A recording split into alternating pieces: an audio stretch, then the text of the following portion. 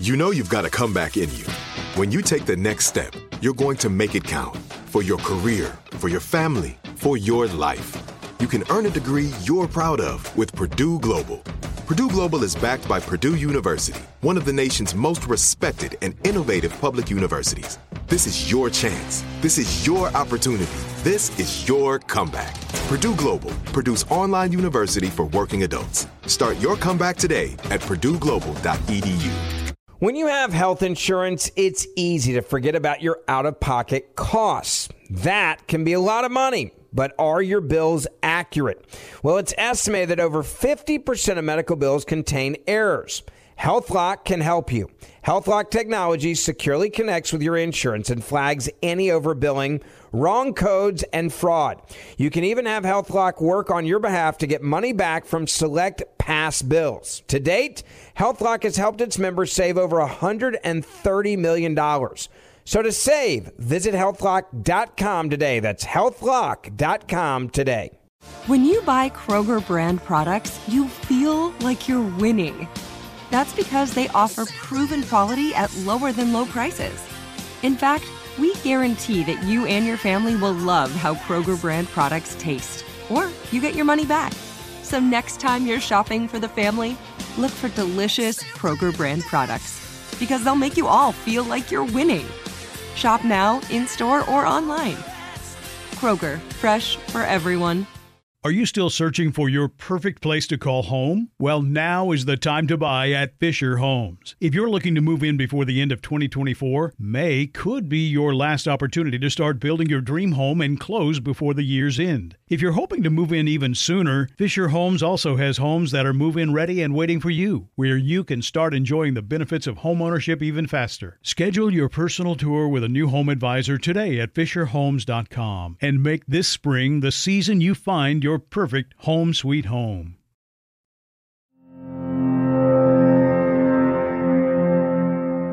Why are we humans so easy to deceive?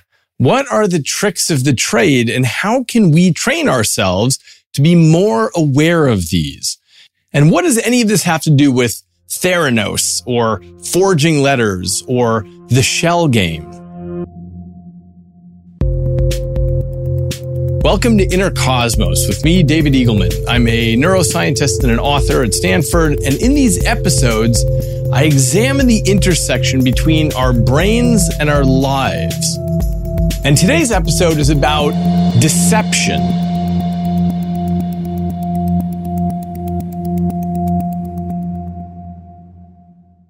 You presumably wouldn't do something to cheat a stranger out of $20. So why are there people who would do that? And what can we do to be a little more thoughtful and aware and immune against deception? So in a previous episode, I talked about a really impactful event when I was a neuroscience graduate student getting my PhD. I was a second-year student in the department, and this new young woman came in as a first-year student. We'll call her Tanya. And everyone could see that Tanya was great. She had great grades, top standardized test scores, terrific letters of recommendation. And in the interviews, she even won over my graduate advisor, who was famously spiky towards people. And I tell her full story in episode 16, but the short version is that she faked everything on her graduate school application. She faked the school transcript and the GRE scores and the letters of recommendation. And she was only caught because an administrator at the school was so impressed with her that she decided to call the professors who had written the letters of recommendation to ask how they'd produced a student like Tanya. And that's how the whole house of cards came tumbling down. Now, for those of you who listened to episode 16, you'll remember that Tanya's story then got much weirder because she went to Yale University and tried to pull exactly the same trick. And when she was caught there, they put her in jail.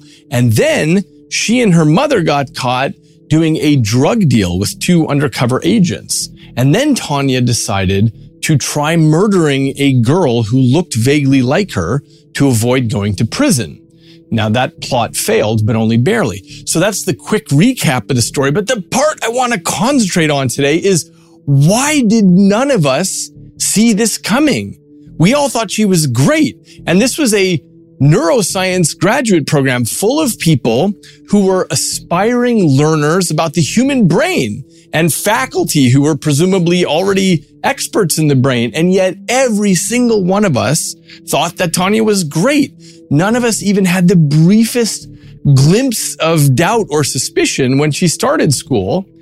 And we were all maximally surprised when we saw how completely we had been fooled. So why were we so blind? Well, first of all, none of us would have thought about faking our transcripts and writing fake letters and so on. That kind of deception didn't exist in our mental models. And so it was totally invisible to us when it was sitting there right in front of us. And one of the themes of this podcast and of my next book is that we need to get better at seeing outside the garden walls of our own internal models. This is really what the passage into maturity is about. Seeing the limitations of our own thinking and realizing that what's going on in someone else's head might be very different than what's going on inside ours. Even if we're not the kind of person to do something, even if it seems absolutely unimaginable to us, it doesn't mean that it seems that way to someone else. And if you heard episodes 20 and 21, you'll know that we dove into some of the really awful things that happened during wartime. And again, just because you can't imagine hacking your neighbors to death with a machete or shooting your neighbors or bayoneting them, it doesn't mean that someone else can't imagine that and won't foment violence without having much compunction about it. So an understanding of history requires an expansion of our mental models. And that's what's required for navigating day-to-day life as well, because not everyone is just like you on the inside. For example, psychopaths make up about 1% of the population. And by the way, they make up about 20 to 30% of the prison population. They don't care about you. They don't simulate what it is like to be you. And they can be violent towards you because they just see you as an obstacle to flow around to get what they want. And I'm going to do an episode on psychopathy soon. But the point I want to make right now is that if you are not a psychopath, this is very difficult to imagine someone behaving that way. But you'll be smarter in your daily life if you understand how other people can be different from you. Now, sometimes people are different in wonderful ways, like when you see some situation in which someone is braver than you or just more charitable with a higher percentage of their money or more willing to do the right thing, like to climb the side of a building to save the toddler hanging off the balcony, even though you would be more scared. But sometimes we see people different from us in the other direction, people who cheat and lie and steal. And it's hard to understand because we don't have a good model of that. And so we're often caught completely by surprise. I'll give you an example of this. When I was young, when I was 16 years old, I was traveling with my parents in Barcelona, and I was spending an afternoon walking around by myself, and I saw a crowd of people playing a shell game. You know, this is the game where a person puts a small ball under one of 3 cups and then rotates the cups around and around, and then you have to guess which cup the ball is under. So I stopped to watch because there was a small crowd and the dealer was moving the cups around, and there was this pedestrian like me who had put down some money, and the pedestrian watched the cups go round and round, and when they stopped, he pointed to a cup, and it was the wrong cup. But I could see where the cups had moved, and I knew it was the cup on the left, but this pedestrian pointed to the middle.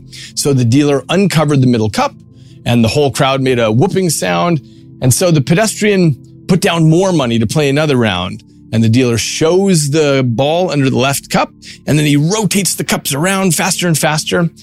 But I kept my eyes locked on the correct cup, and again, the pedestrian guessed wrong, but I knew where the ball was. So this happens a few more rounds, and the pedestrian gives up. And the dealer looks at me and motions for me to put up some money. So I did. So he shows me the ball and rotates the cups around and around, and I keep my eye on it. And when he stops, I point to the correct cup, and the cup was empty. I got it wrong.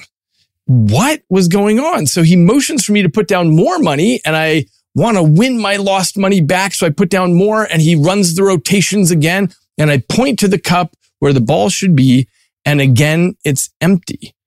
And before I know it, someone in the crowd makes a whoop sound, and suddenly the dealer folds up the board and the entire crowd disappears. And I'm standing there all by myself in the street, and I felt like such a fool because I had just been deceived. Now, this is embarrassing for me to tell the story, and even all these years later, there's some pain in the remembrance. But my hope in relating the story is that at least one teenage listener gets an expansion of their mental model from this and doesn't have to play this game. Just in case you don't know, there is no honest version of the shell game. It's always performed by hucksters who use sleight of hand to move the ball from one cup to another. And the whole crowd is in on the deception. Now, when I did some research on this, I found the shell game is very old. So the game of people trying to deceive other people is ancient. Now, sometimes deception is planned in advance like this. And sometimes people are just trying to get out of bad situation and they make it worse. Sometimes it's hard to tell. I mean, look at the company Theranos, which you've probably heard of. They were a health tech company founded by a young woman named Elizabeth Holmes.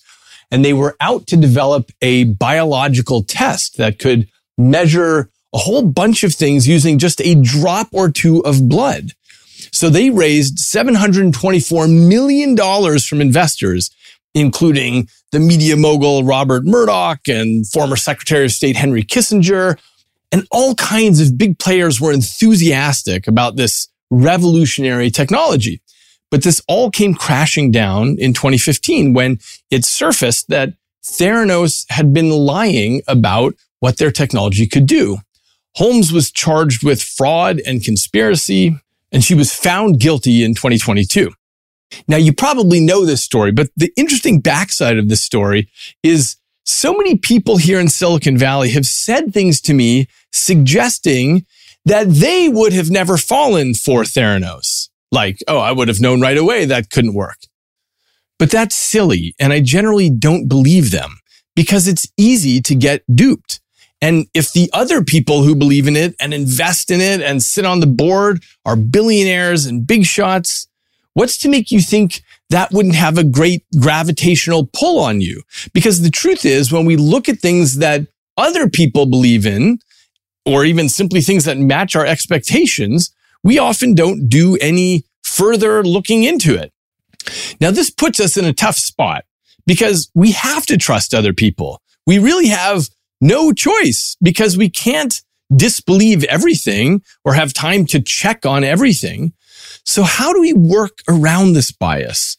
How can we take some of the tools of science, which are all about clear thinking, and import these into our daily lives? Well, I'm no expert on this. I often err on the side of believing everyone, but I knew who to call.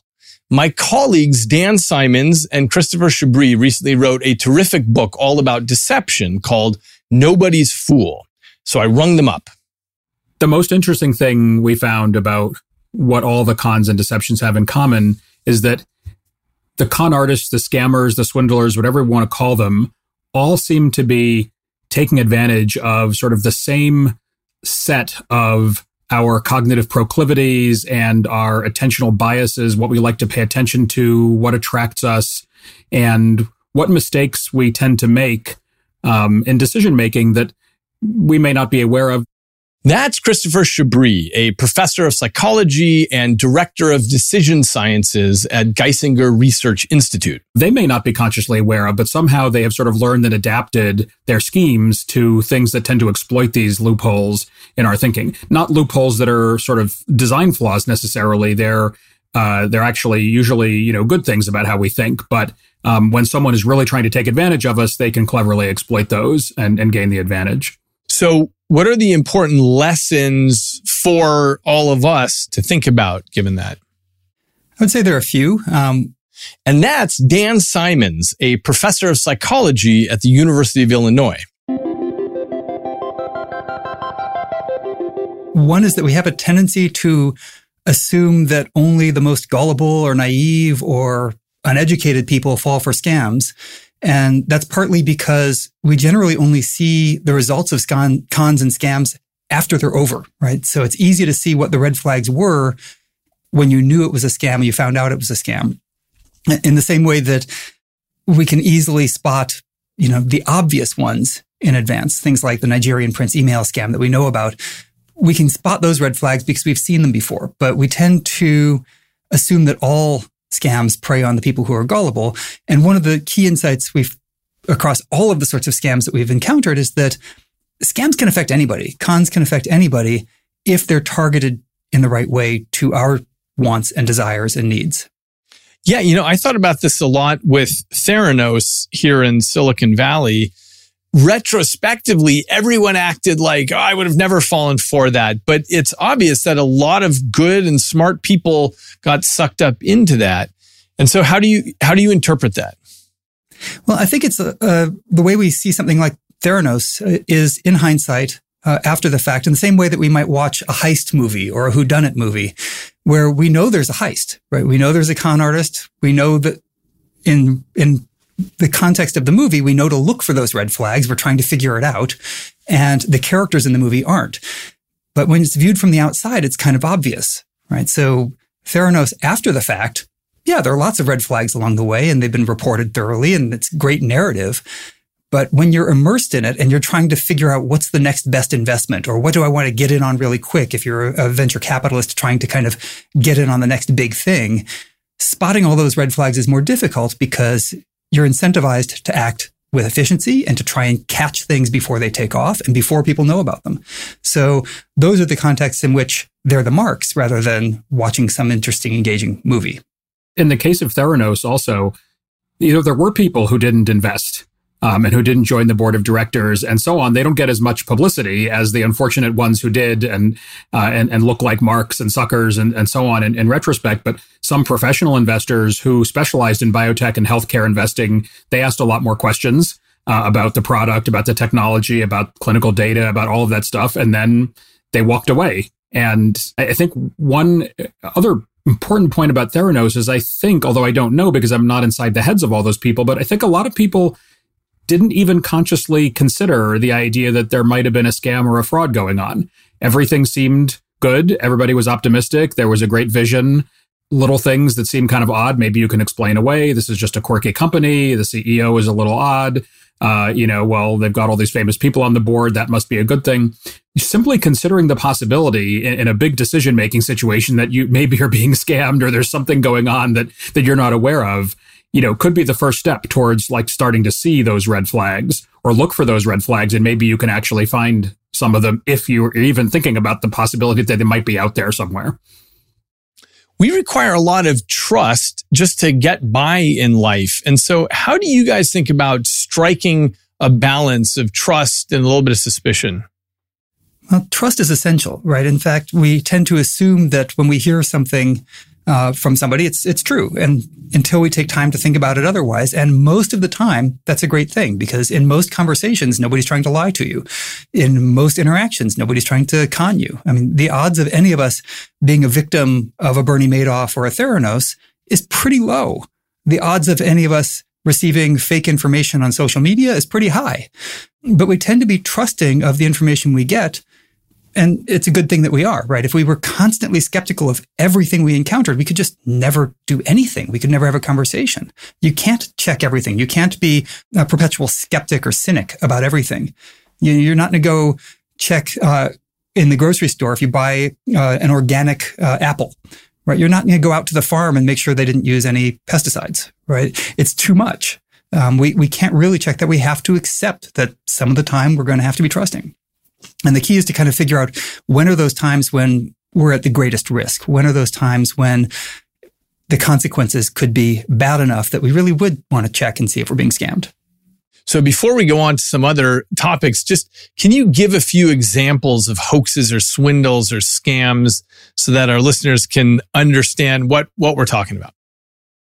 I have a good one that I think a lot of people probably haven't heard of, but they really should have, which is called sometimes the president scam or the CEO scam. And I didn't discover it. It was going on for a while and it was documented elsewhere. But I think it's a great example of some of the key ideas. So this French-Israeli fraudster named Gilbert Schickley developed a scam in which he would call up sort of mid-level employees of French companies, pretending to be the CEO of the company, reaching down through the ranks and calling up some middle manager and giving them a task to do directly for him.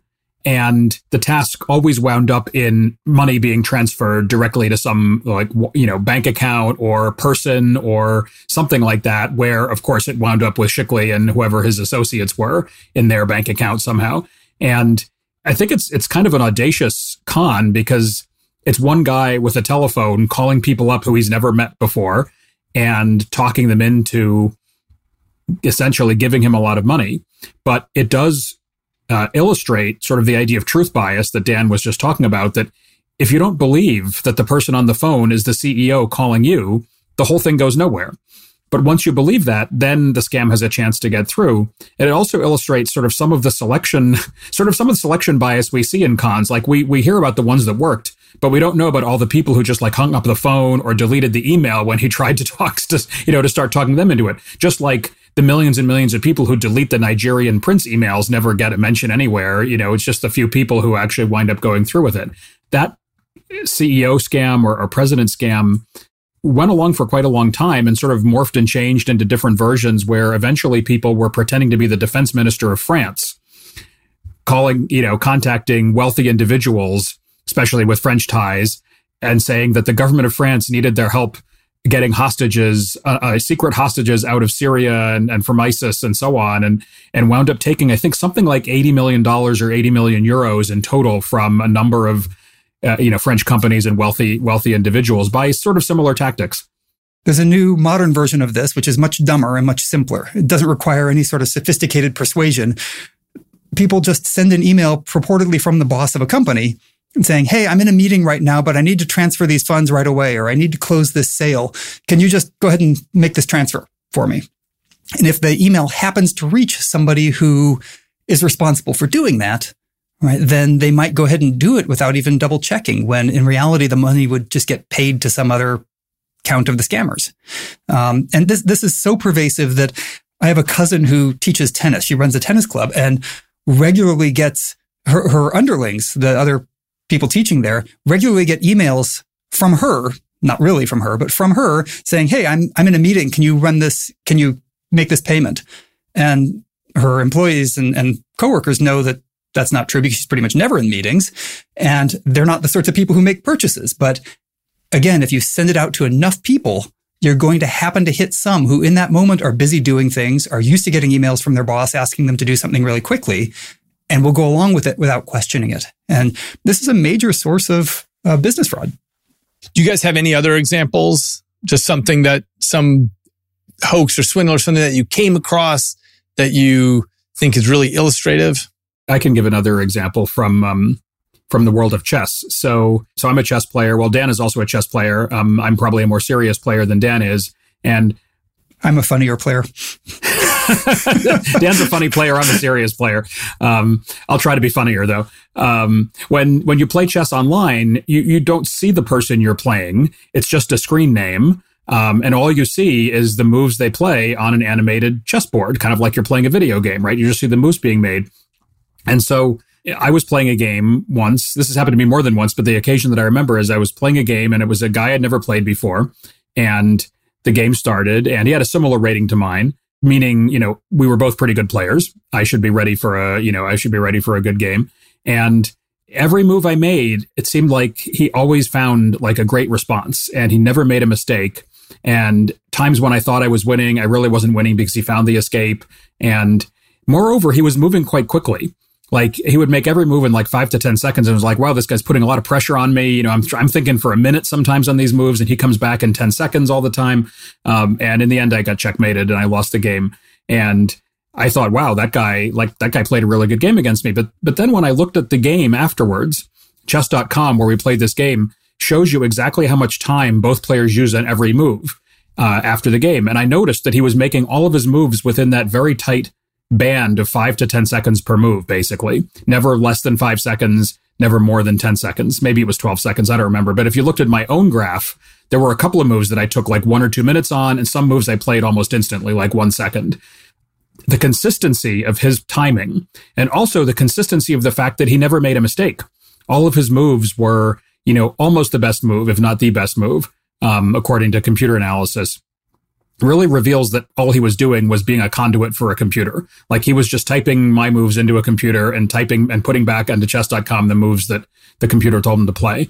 And here's an example where the behavior of a human, really ought to be more noisy in some fundamental way than the behavior of a computer. Humans never play moves with robotic cadences. They never play the correct move 40 or 50 moves in a row.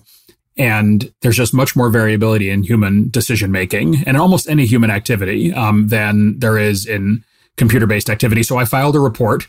You can report any player. And sure enough, like a day or two later, chess.com came back and said, we're giving you back the rating points you lost. This guy has violated our fair play policy. And that kind of thing happens all the time in online chess because computers are so good that they can be used easily to cheat. The real problem are people using it sort of like in over the board and like serious tournaments and matches. And that's a whole other controversy. But certainly it was a case where, I was essentially the victim of a little minor scam. I happened to figure it out, but as a scam based on people not noticing that, not noticing the absence of variability, which is a critical thing in a lot of cons. I was going to say one thing about that particular case. It's a fairly minor scam, right? It's just one element of the kinds of habits and hooks that we find really compelling. The hook of consistency, right? Or it's just something that we don't look for the noise when we should. But if you look at bigger scams, things like Bernie Madoff's Ponzi scheme or Theranos, they rely on a whole bunch of our cognitive tendencies, and they appeal to a lot of kinds of information that we find really valuable and that do help us most of the time. But they take advantage of those to dupe us. So can you unpack that a little bit about noise in data and what we should be looking for? Well, really in any human behavior, anything that's governed by interaction of people, we don't expect people to perform the same way every single time. We don't expect a 300 hitter or 333 baseball hitter to hit one out of every 3 at bats, right? They will on average about 1 out of every 3. But in any game, that doesn't guarantee they're going to get at least one hit, right? We tend to confuse the sort of on average performance with what happens every single time. So take the case of Bernie Madoff's Ponzi scheme, right? This wasn't a sort of classic Ponzi scheme where he promised 50% returns in 6 months, like a current crypto scam would. His returned 8 to 14% or 8 to 12% almost every year for the entire life of the Ponzi scheme, with never a down year and almost never a down month. It was like a smooth, steady growth. And that's not what you expect for something as complex as a financial system. You expect ups and downs. Sometimes you'll be up 25% in a year. Sometimes you'll be down 10% in a year. And the average might be 8 to 12%, and that'd be pretty good. But you don't expect the average to be true of every single case. And this plays out in many, many contexts where usually consistency is a sign that we have great understanding of how things work. We can do it the same way every single time. We want things to be reliable, but the tendency to have things be too consistent can be so appealing to us that we don't realize when noise should be present. This is common in a lot of science fraud as well, that you find results that are just too consistent to be believable. But the people who are making it up don't realize that they need to make up noise too. This is it. Your moment. This is your time to make your comeback with Purdue Global. When you come back with a Purdue Global degree, you create opportunity for yourself, your family, and your future. It's a degree you can be proud of, a degree that employers will trust and respect. Purdue Global offers working adults like you over 175 flexible degree programs to meet your specific career goals. These include associate, bachelor's, master's, and doctoral degrees and certificates. Purdue Global degree programs range from nursing to business to communication and more. Whatever your interest, we have the degree that will move you forward.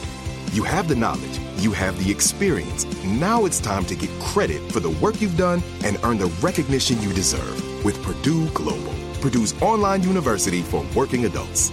You know you're worth it. We do too. So don't wait another second to get the degree that will take your career to the next level. Start your comeback today at purdueglobal.edu. Are you still searching for your perfect place to call home? Well, now is the time to buy at Fisher Homes. If you're looking to move in before the end of 2024, May could be your last opportunity to start building your dream home and close before the year's end. If you're hoping to move in even sooner, Fisher Homes also has homes that are move-in ready and waiting for you, where you can start enjoying the benefits of homeownership even faster. Schedule your personal tour with a new home advisor today at FisherHomes.com and make this spring the season you find your perfect home sweet home. Snag a Job is where America goes to hire, with the deepest talent pool in hourly hiring. With access to over 6 million active hourly workers, Snag a Job is the all-in-one solution for hiring high-quality employees who can cover all your needs. On demand, temp to hire, part-time or full-time. You name the position. Warehouse worker, retail associate, grocery store clerk, fitness trainer, baker, stylist, bellhop, podcast producer. Yeah, Snag a Job's got a worker for that. With our easy-to-use platform, you're able to seamlessly post and fill available positions quickly with a dedicated customer support team to provide all the help you need along the way. Kind of nice knowing you have a talent pool like that in your own backyard, right? Snag a Job is the partner you need to keep your business running smoothly. So visit snagajob.com or text snag to 242424 to talk to an expert.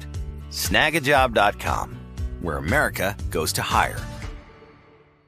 Like many of us, you might think identity theft will never happen to you. But consider this. There's a new identity theft victim every 3 seconds in the U.S. That's over 15 million people by the end of this year, equal to the populations of New York, Los Angeles, and Chicago combined. Even worse, identity theft victims often don't even know they're victims. That's why LifeLock Identity Theft Protection alerts you to identity threats, even the ones that don't show up on a credit report, like data breaches, fraudulent bank transactions, loan and credit card applications, and crimes committed in your name. If your identity is stolen, your own dedicated LifeLock US-based restoration specialist will work to fix it.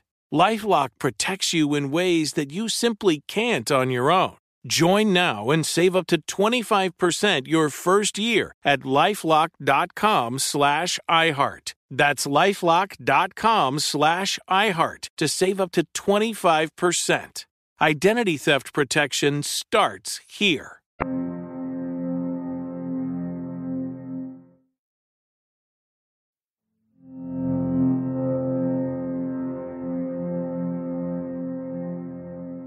So a lot of the reasons that we fall for hoaxes or scams is because of cognitive shortcuts that we're taking. So tell us about that and what we can do about those shortcuts. Well, one of the most important shortcuts, I think, is not even so much a shortcut. It's just a standard operating procedure. We are very good at paying attention to things. You know, attention is a wonderful thing.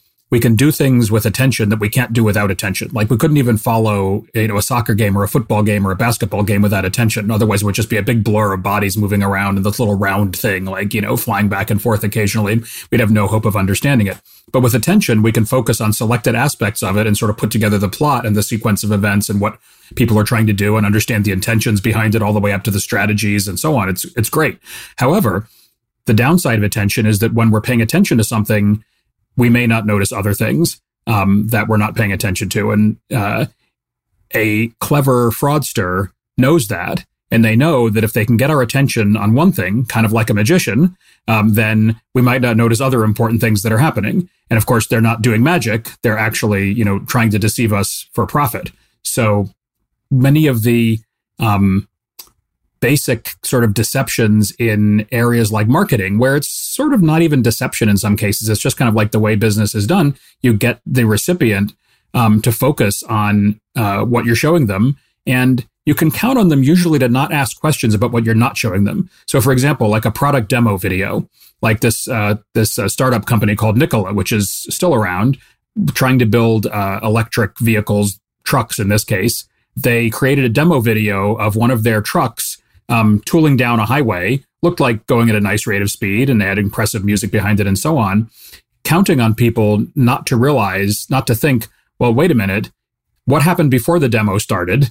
What was the angle that the camera was at? Actually, the camera was tilted a little bit. So actually what appeared to be rolling down on a flat surface was rolling down a hill. So the thing actually had no functioning motor, and so on. It just rolled down a hill slowly. And then the positioning of the camera and the video, cutting did the rest of the work. And those are things we just don't think about, right? We're focusing on the truck. It looks nice. It's moving, nice background and so on. And we don't ask what's missing. Like, what information are we missing about what's here? What information are they not providing to us? Are they telling us about all the times they tried to make the vehicle work, but it just didn't work at all, and just showing us the one time that it did? So attention, focus is really useful, but it creates, it sort of creates a loophole. It creates a way for other people to exploit that. Well, one cognitive shortcut that you mentioned in the book is prediction. So how is it that we become victims of our own life experience? Yeah, and I think that's a great way of phrasing it, that it's our life experience. It makes sense for us to have expectations based on our past experience and to use those predictions. And the vast majority of the time, we can use our past behavior to predict what's going to happen in the future, right? That's a really important thing to be able to do. The challenge comes in that we don't tend to question enough the information we get when it's perfectly consistent with what we predicted, right? So, and this is something that I think is really interesting in the context of scientific errors. So let's say you run an experiment and you've got an experimental group and a placebo group, and you want to see which one does better, right? And you're predicting your new experimental intervention is going to do great. And let's say that you find that the placebo condition actually does better than the experimental condition. Well, you're going to really dig into those results. You're going to dig into the data. You're going to look at your code. You're going to make sure that everything was coded correctly, that there weren't any data points that didn't make sense.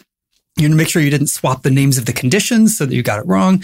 You're going to look into it pretty carefully because it didn't match what you were predicting. Had it come out exactly the way you predicted, you might not dig as closely. And that's been something that's led to a lot of errors, right? So you have a spreadsheet that produces the right results and you don't double check to make sure you didn't fill down the column incorrectly, right? Because it matched what you were predicting. So that sort of error is, I think, a really common one. We're really good at applying our critical faculties when we see something we don't like, that we didn't expect, that we didn't predict. Somebody shares something on social media that was counter to your views, you can rip into that. And we're all pretty good at doing that. But when it perfectly matches, we're much more likely to just quickly pass it along and retweet it and not necessarily think through carefully, is it really true? Indeed, when we see things that are familiar and matching our expectation, we don't look further into it. So how do we work around that bias? Well, I would say, obviously, the first thing is to be aware that we're doing this. That's the first step. Second step is to, and again, not every moment of every day, but when you're making a big decision or when you think that the stakes are high or when someone might be trying to deceive you, ask consciously, explicitly, whether you predicted what just happened. And if you did predict it, then actually check it out as well. I think a lot of times we don't even sort of stop to wonder whether this is coming out exactly the way I predicted, because things rarely happen exactly the way we predict, especially in an environment we don't have a lot of experience with before. When we're doing a new experiment, testing a new theory, should it really come out exactly like we predict? I mean, maybe if we're the best scientist ever, but often it doesn't go that way. So we should be vigilant at those points also to see, is our code right? Did we make a mistake or something like that? The example that Dan gave about switching the columns, or switching the variable names or something like that is actually exactly what happened in a fairly recently uncovered case where the data totally did not support the claim that was being made. This was a study of the idea that signing a declaration at the top versus at the bottom would make you more honest in what you declared on that form. So in this case, it was an automobile insurance company. They were asking people to report how many miles they had driven their vehicles in the previous year. And the test was sign at the top saying you're going to be honest in your reporting versus sign at the bottom saying you've been honest in what you reported. And the idea was signing first would draw your attention to honesty and you'd produce more accurate, more honest results in that case. And when this experiment was done and the data file was being looked at by some of the researchers, initially it seemed like there was no effect at all, or the effect was even the opposite of what they had expected. But then one of them said, oh, well, I accidentally switched the columns. So once the columns were switched back, then the effect, turned out to be right. Basically, exactly as Dan said, you switch sort of the treatment and the placebo, in this case, the sign first and sign later columns. Well, it turned out in retrospect that the entire data set was fraudulent. But once they got the result that, that fit the theory or fit the prediction or fit the expectations, then apparently they stopped looking to see, does the rest of the data make sense? Are there any obvious red flags in there, and so on? I think a perfect example of at least, some authors of that paper being satisfied that the theory had been confirmed and not looking more deeply enough. Of course, researchers are taught to look at the distributions of their variables, look at all of this kinds of stuff and so on before getting too excited about just, confirming their hypothesis. But sometimes that's hard even for experienced scientists to do. So in our own everyday life, we should be more aware of when our expectations are being sort of exquisitely satisfied. That could be someone deliberately designing something to take advantage of us. I was going to say, in a much more mundane case, before you repost something or share it on social media, just ask yourself, is it really true? Right? And what would I need to know to be sure that it was really true? And that's something you can do whether or not you agree with it. And it just takes a second. But once you ask that question, you might realize, I have no idea how I'd know if that were actually true. I'd have to do a lot of digging. And then, maybe just don't reshare things that you haven't been able to verify. It might actually help prevent the spread of information. I think most people really do want to only share true stuff. I don't think people deliberately want to spread false information a lot of time. I think they're just not often thinking like whether it might be false. They're being swept along by other cues besides that. I want to jump back to the science, the practice of science for just a second, which is, I was just talking to some colleagues who got a big data set and they wanted to prove something in particular about it. They got this big thing of police records and they had a particular thing that they wanted to demonstrate. And they analyzed it and couldn't find evidence for their hypothesis. So they figured out another way to look at it statistically and then another way, and they still couldn't find. And finally they came up with some statistical trick, and they were very proud, they said, to have found finally this evidence of this bias that they were looking for in these police records. But it made me wonder about it because they clearly went in to find this thing. And the question is, did they do the right thing by continuing to search and search and search with different statistical methods? Or is it purely that they were trying to make the duck quack in a particular way? How do you think about these issues?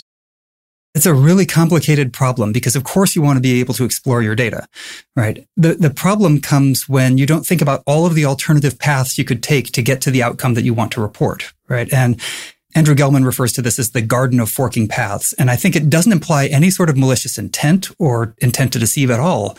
But we make lots of choices along the way that can influence the result, right? And sometimes we don't even think about what those choices were. So I think the problem comes not in exploring your data really fully. It comes in only reporting the thing that worked, right? The one example, the one analysis that was successful. And what you really want to know is, hey, is this hypothesis robust to a whole bunch of different ways of testing it? And it sounds like in that particular case, it wasn't at all, right? All of the other ways you look at it, you don't find anything. You only find it if you look in this one particular way. Well, that would be an important thing to know, right? That would be important for the science and the field to know that this only works in this one study if you measure it this way. And if you fish around enough, you'll find something that could be consistent, which means that maybe we shouldn't trust that a whole lot until we can replicate with that particular way of analyzing the data and see if that holds up consistently. We should also check to make sure that it holds up for real reasons as opposed to just something odd about how you've constructed the measure, right? It might be that it's completely reliable when you measure it that way, but it's just sort of an artifact of the structure of data of that sort. So I think the most powerful way to do that is say, hey, I want to make a claim that we've discovered some relationship or some bias. Well, if you want to claim that it's a general truth about how the world works, you want to be able to show that it works under a range of different ways of measuring it and under a range of different conditions, not just the one special one that you identified. And I think this has been an issue in our field for a long time, is that, there's obviously a goal to try and support the theories that you're working under, right? That's a natural thing to be doing, and it's not necessarily a terrible thing to be doing. But we haven't been completely straightforward as a field in reporting all the things we've tried. And depending on the kind of approach you're taking, that can be really misleading if you don't report everything the way it was done. It's cherry picking in a sense. You're taking out the results that you wanted and ignoring all the ones that didn't work. And you're left with the reader only having in the paper that you read about it, focusing on the information that you've told them. And it's just like a magician who's directed you to the thing they want you to see and hidden all of the secret methods that get you there. Yeah, you, in a way, as the researcher who did that, have inadvertently become the con artist, although you had no intention to do it and you're not actually trying to deceive, but you're accidentally sort of using some of those very same techniques that people could use, to do worse things than publish a paper that didn't actually have good evidence for its conclusions. Yeah, it strikes me that one of the things, as I was reading your this excellent book, a lot of this just has to do with taking the tools of good science to the way that we interpret the world around us. So the things about asking more questions and digging deeper and so on. But it's interesting that even scientists don't always do good science. Yeah, we're all capable of being fooled, right? I mean, scientists and maybe journalists are trained to dig more and ask more questions and to think critically about what they're hearing. But, we're human. We have the same sorts of habits and ways of thinking. We tend to like results that support what we predicted.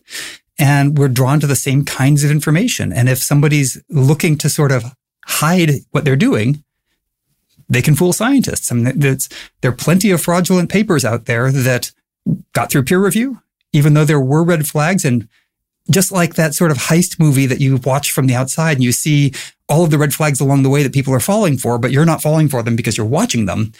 In hindsight, they're all obvious, right? But in that moment, you don't necessarily see them as red flags until you know, oh, wait, that paper was fraudulent. I found out through other means. Now I can see all the red flags that are there. Yes. So as I was reading the book, the way I was thinking about it was, the brain is, of course, locked in silence and darkness inside the skull, and it's just trying to make an internal model of the world out there, a mental model. And we're always very limited in what our internal models can detect, can see. And so one of the most important things to expanding our model is to ask questions. And in a sense, this is the same as paying attention to something. We ask a question that forces us to attend to some aspect, and then that updates our model a little bit. So in chapter 4, you guys had an example of a chess grandmaster that asks his students to always ask 3 questions when they're looking at the board. Can you tell us about that? I would love to tell you. I would love to tell you about that. So I actually during COVID, I took a summer chess camp on Zoom with this guy. And it was me and like 12 people aged 10 and under, which was a fun, because who goes to summer chess camps, right? It's like, kids age 10 and under. Very good players, by the way. And one thing that the coach would often do, his name is Jakob Ogard. He's one of the most famous chess coaches in the world. And it was a privilege to be able to sort of be in his camp for a few hours.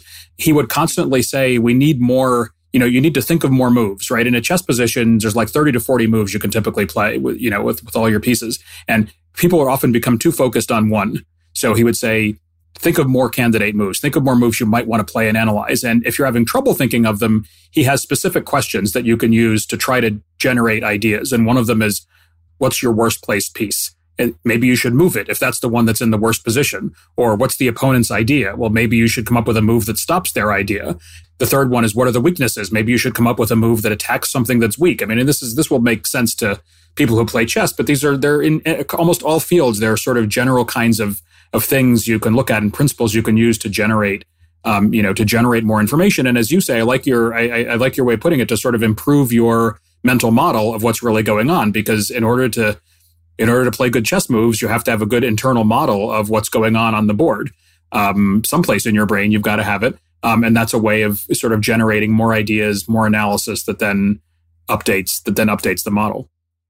And most of the time, the models that we have for how the world works are pretty good, right? I mean, we're not, constantly getting conned. We're not, we don't have trouble getting around. We don't have trouble communicating with other people. Most of the time, our models of how the world is working are great. They work very effectively. And it's only in those cases where we need to dig a little more to update our model for the possibility we're being cheated or deceived that we need to ask a lot more questions. right? Most of the time, we've built up these models from a ton of experience, and they generally do okay. Yeah. And we have expectations about what we're looking for given these models, such that most of the time we're filling in the blanks. And that is at the heart of all these hoaxes and scams that you talk about throughout the book, is we're filling in the blanks and the things that aren't said. We assume we know what they mean. So I'm curious what you guys think about the Turing test.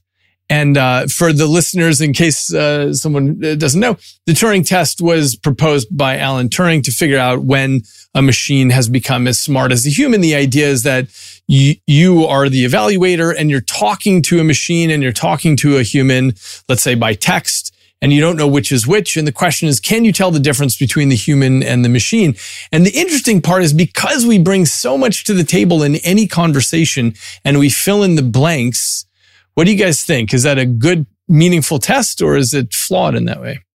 I think we have a lot of evidence that it's not so good from ChatGPT and large language models, which I don't think are actually intelligent in the way that we should. I mean, I realize there might be some dispute about this, and some people make some sort of extravagant claims about signs of general intelligence, but I don't think they're actually intelligent, or at least not in a useful way. And yet they are extremely convincing. I mean, I think they show that you can sort of dissociate, producing what humans expect to see next, which is basically what large language models do, because they've been trained to sort of, output the most probable next token or word and so on. You can dissociate that capability from having sort of a true understanding of what's going on. For example, you could ask an LLM to play chess with you, and it wouldn't do very well. It would produce a lot of stuff that sounds like chess and so on. But if you really knew the game of chess, you would know that this is sort of gibberish. If you don't know, it sounds perfectly good, right? You just sort of, you fill it in with sort of the assumption that this guy sounds like he knows what he's talking about, which is not necessarily intelligence. Things like ChatGPT, they speak with absolute confidence and certainty, right? And that's regardless of whether or not they're generating true content. They're the consummate bullshitter, right? In that they are equally confident when they're completely wrong and when they're completely right, because there's no grounding to any sort of reality in the world. All they're doing is predicting what comes next. That's true. Although I have to say, one of the things about ChatGPT that I've really come to appreciate is that almost any question that you ask it, it'll say, look, some people think this, some people think that. And in conclusion, we need to balance these points of view. And at first I found that really annoying, but I came to understand and appreciate that it is trying, because of the reinforcement learning and so on, it's trying to give different perspectives instead of sounding totally confident about just a single answer. You kind of wish politicians would talk to you that way sometimes. Exactly. Instead of the way they do. Yeah, well, it's reasonable. I just don't think ChatGPT believes that both of those things are equally likely to be true and so on in any meaningful way. I think, it's the part of the danger, I think, of models like this is if you don't understand how they work. And if you just see, this is AI, like a lot of times you see these posts on Twitter that say, an AI did this. That's just designed to impress you, right? And to mislead you by thinking that therefore the results must be created by genius and totally accurate. But if you actually understand something about how it works, then you will have the reaction you did. You'll say, well, this is kind of interesting that it's trying to give, sort of two equally like probable, schools of thought here, or, common, views on the topic or something like that. But you understand something about how they work. So it doesn't, their output sort of is more sensible to you than it might be to people who don't know.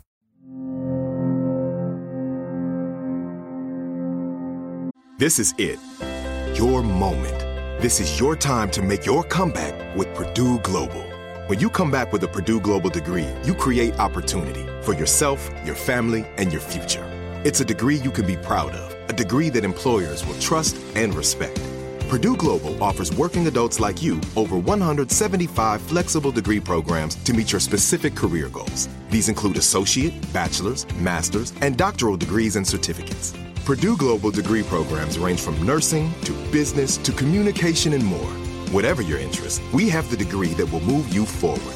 You have the knowledge, you have the experience. Now it's time to get credit for the work you've done and earn the recognition you deserve. with Purdue Global, Purdue's online university for working adults. You know you're worth it. We do too. So don't wait another second to get the degree that will take your career to the next level. Start your comeback today at purdueglobal.edu.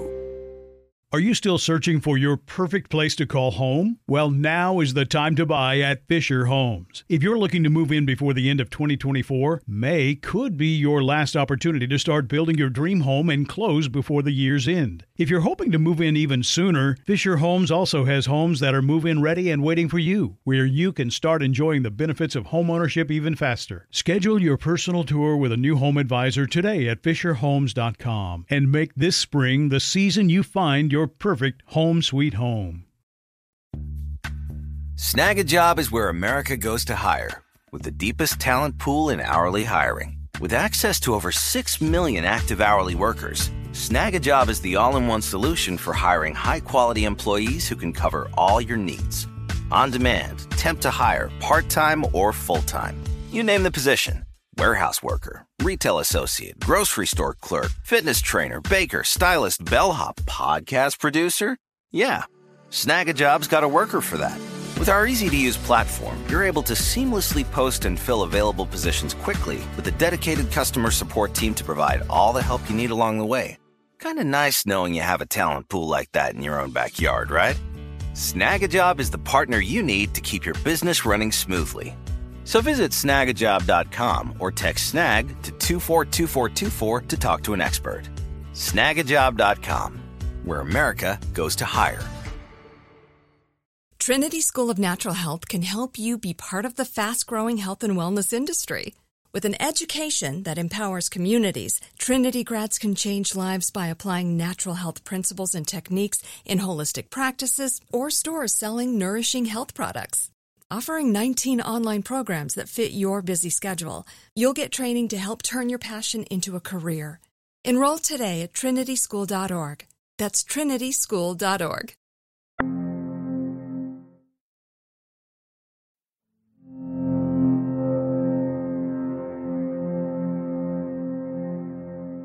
I want to come back to just something you mentioned about politicians. One of the things I was thinking about as I was reading the book was politicians often get points deducted if they change their mind on something. They're called flip-floppers.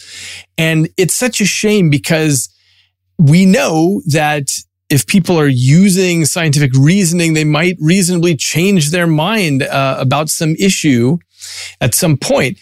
The question is, how would you guys see a way to change something about the way we educate the public so that politicians who change their mind on a topic are not considered flip-floppers and deducted points?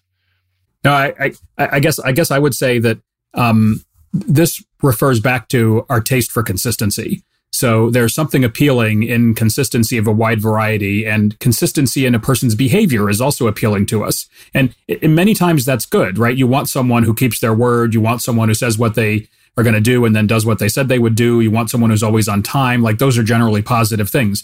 But when you're talking about complex subjects like what should climate policy be, what should tax policy be, any of these kinds of things and so on, facts change over time, and that alone, never mind, using scientific reasoning, but just the changing of facts might change people's views.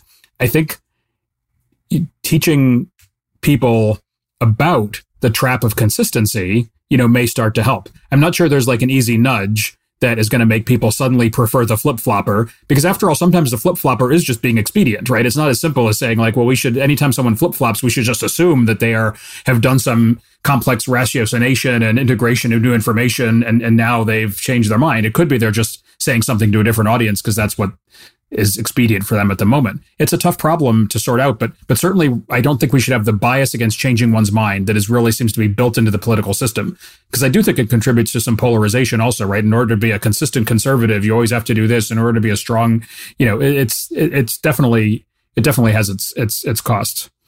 Well, and, scientists also aren't necessarily the greatest at updating their beliefs in light of evidence, right? There are plenty of people who get evidence that should contradict their claims, but they continue arguing for the old position without fully updating their beliefs accordingly, right? Every time somebody encounters a failure to replicate their own work, right?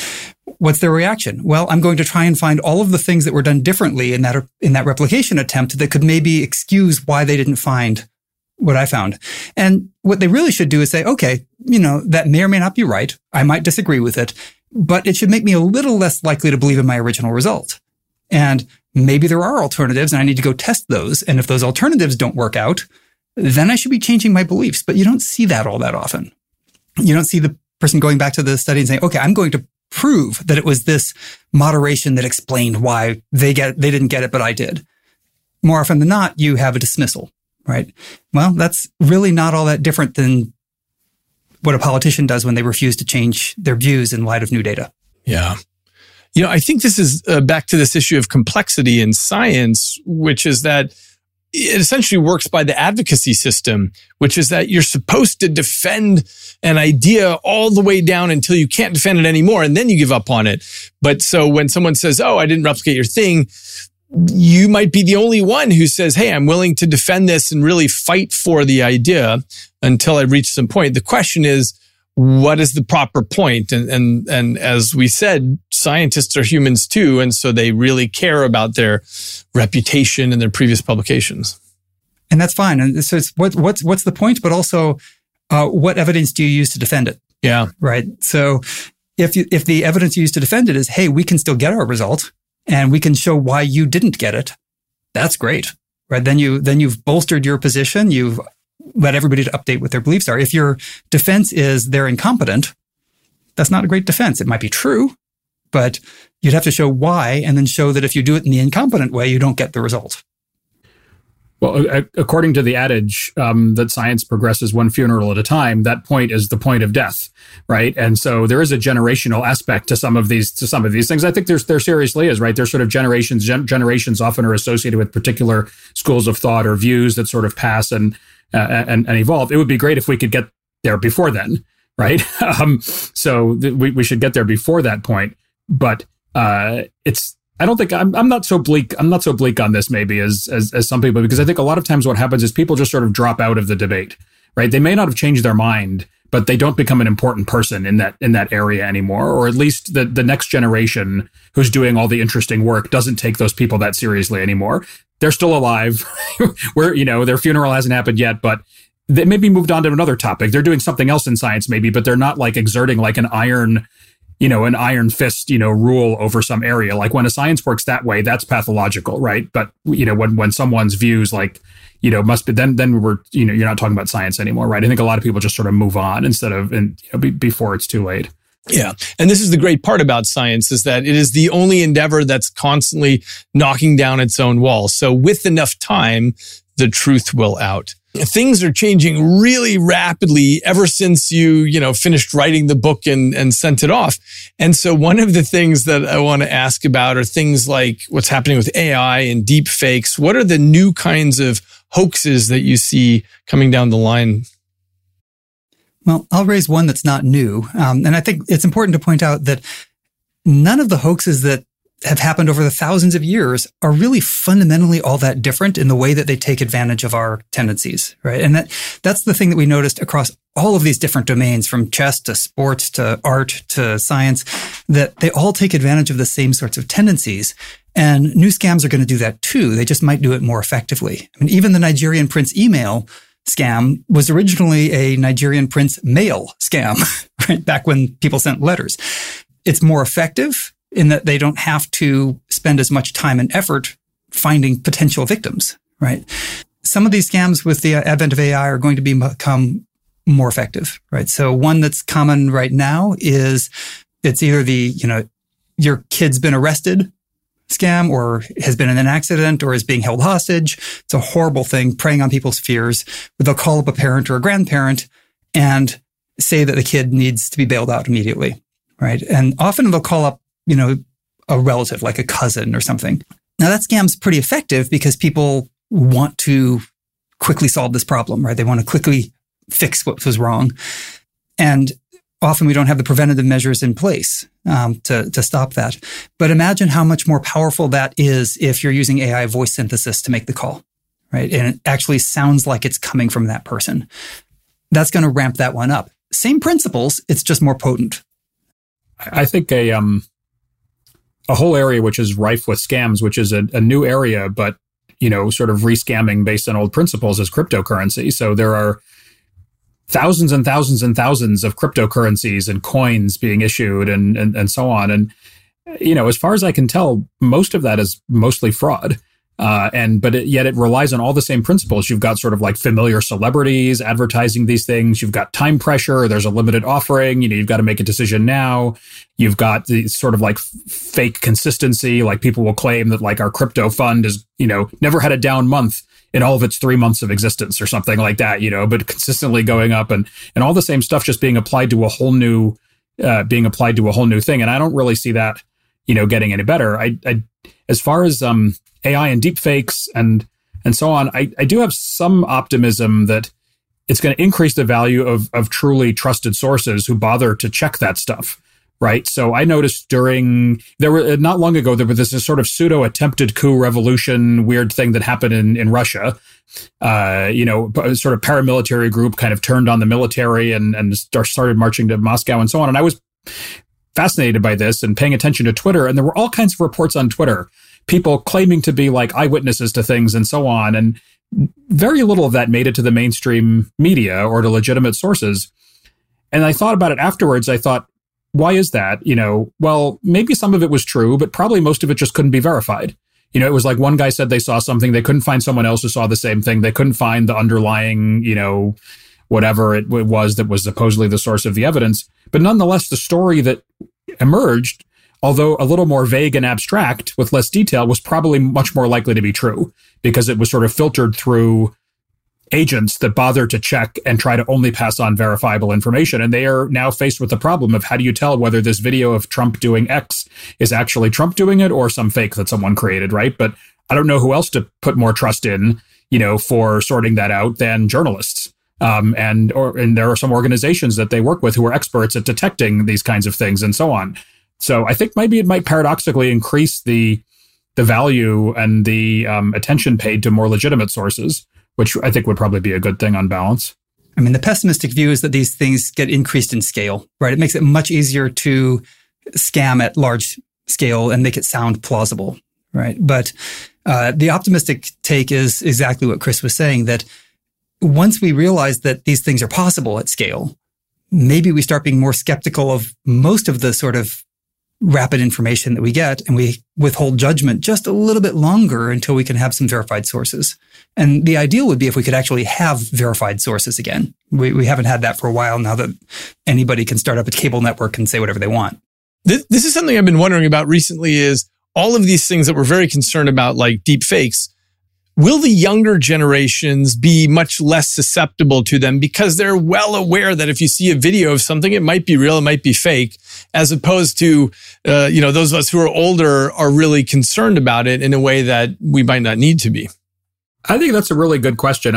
I think the jury's still out on that because I think in some ways younger people are a bit more naive about some things. They don't have certain experiences and so on. On the other hand, as you say, they may be more used to the idea that videos are not proof, the way people who grew up in an era of less video and less awareness of video editing and so on might not be. I'm reminded of the sort of discussion that you heard, 15 to 20 years ago about the so-called digital natives and how, having grown up with technology, they were so smart in using it and so on. And then when I became a college professor, I found out that students didn't really know how to do a proper Google search, and so on, even though they were supposedly natives. Like it's an American not being able to, to speak English correctly. So that gives me less optimism. But I think in general, across generations, I think there's going to be a rise in skepticism, maybe somewhat of a decline of truth bias. Truth bias can't decline too far, otherwise we just can't interact with anybody anymore. But maybe a sort of a decline or a specialization of truth bias, where you have sort of a little bit more truth bias in some areas, like when you're talking to an actual human being standing in front of you, and less when you're watching a video on TikTok. Like that would be a nice balance to have, right? And not to pick on TikTok, but there seems to be more nonsense there than most other places, just from what I've noticed. Okay, so zooming out, give us some practical advice for people, some tips they can take home. Well, I'd say one quick one is that whenever you're in a situation where the consequences could be big, be willing to ask more questions. And it can be socially awkward to do that, right? To kind of press for more information. But doing that's essential if the consequences of being deceived are big. And sometimes you can kind of get started on asking questions without actually, being hostile and aggressive. It's like, can you tell me more? Is a way of getting somebody to talk a little bit more, give you a little more information that might actually make it more comfortable to ask questions about that more information they give you, right? So the sorts of skills that, many of us develop in academia where you're giving a talk and you can stand up and ask the hostile question, or you could ask a question that reveals more information. And the goal is to try and reveal more information and remain a little uncertain until you have that information. One broader one is if somebody were trying to scam me in this situation, let's say you're investing in something. If somebody were trying to scam me, how would I know? Right? So if I'm thinking about investing in crypto and say, is that a scam? How would I know if that's a scam? If you can't answer that question, then you probably should walk away, right? So if you don't understand how blockchain works and how crypto coins work, you probably shouldn't be investing in crypto regardless of what a celebrity tells you. If it were a scam, how would you tell? Well, it'd be really hard to tell if you don't understand how it works intimately. I'll give two practical ideas also. I think one is don't make really important decisions all by yourself. We came across many examples where people were about to make mistakes, big mistakes. Like, for example, one of those guys was about to wire money to the fake French defense minister. And his friend walked into the room where he was having this call with him. And he immediately right away said, this can't be real. This must be a scam. And why was the friend able to notice, but the victim or the intended victim wasn't? Well, probably the friend had not been in on all the previous conversations. So there wasn't sort of that sunk costs idea, that idea of a relationship and so on. And maybe it was just he had a different mindset that day. He had a different attitude. He was thinking different things and he never got sucked into the whole thing. So ask a friend, get an outside view before you make a big decision. Should I really send all my life savings to this guy, just because everybody says he's the greatest thing? Or is there any other consideration I should be using when investing my money? So that's one. The second one is do your work on deadlines, but don't give away your money on deadlines. So if anybody ever says you've got to do this within a certain period of time, the police are coming to your house if you don't pay this bill right away, or this offer's exploding very quickly, or there's only one of these things left or whatever, just be aware that that's a prime environment to not have time to ask questions, not have time to think about the information you're missing, not go through any of this, and realize that you can still buy that thing the next day if you really want it. You can still invest your money next week after you've checked the guy out. You're not going to lose much. I would go with those two. So that was Dan Simons and Christopher Chabris. Now, what we learned from them is that a lot of protecting ourselves against deception is about taking the tools of science, which is nothing but the tools of thinking clearly, and applying those to our daily lives. So, for example, if somebody says something is true, whether from their position of authority or religious status or with a trust me on this one vibe, the key is to trust but verify. The important thing to get in the habit of is just asking the next question. And it's tough because life doesn't allow questioning everything. Our schedules just don't allow that. And we have to operate on trust for most of what we do.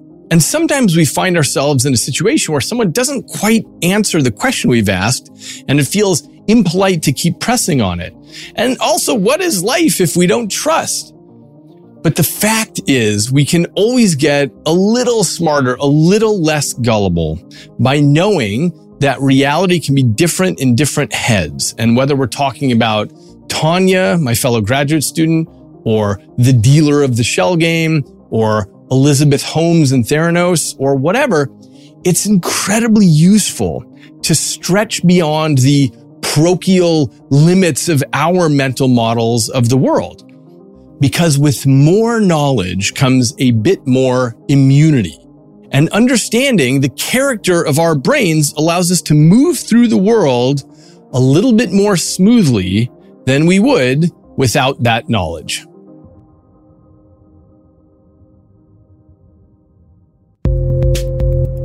Go to eagleman.com/podcast for more information and to find further reading. Send me an email at podcast@eagleman.com with questions or discussion, and I'll address those in a special episode. Until next time, I'm David Eagleman, and this is Inner Cosmos.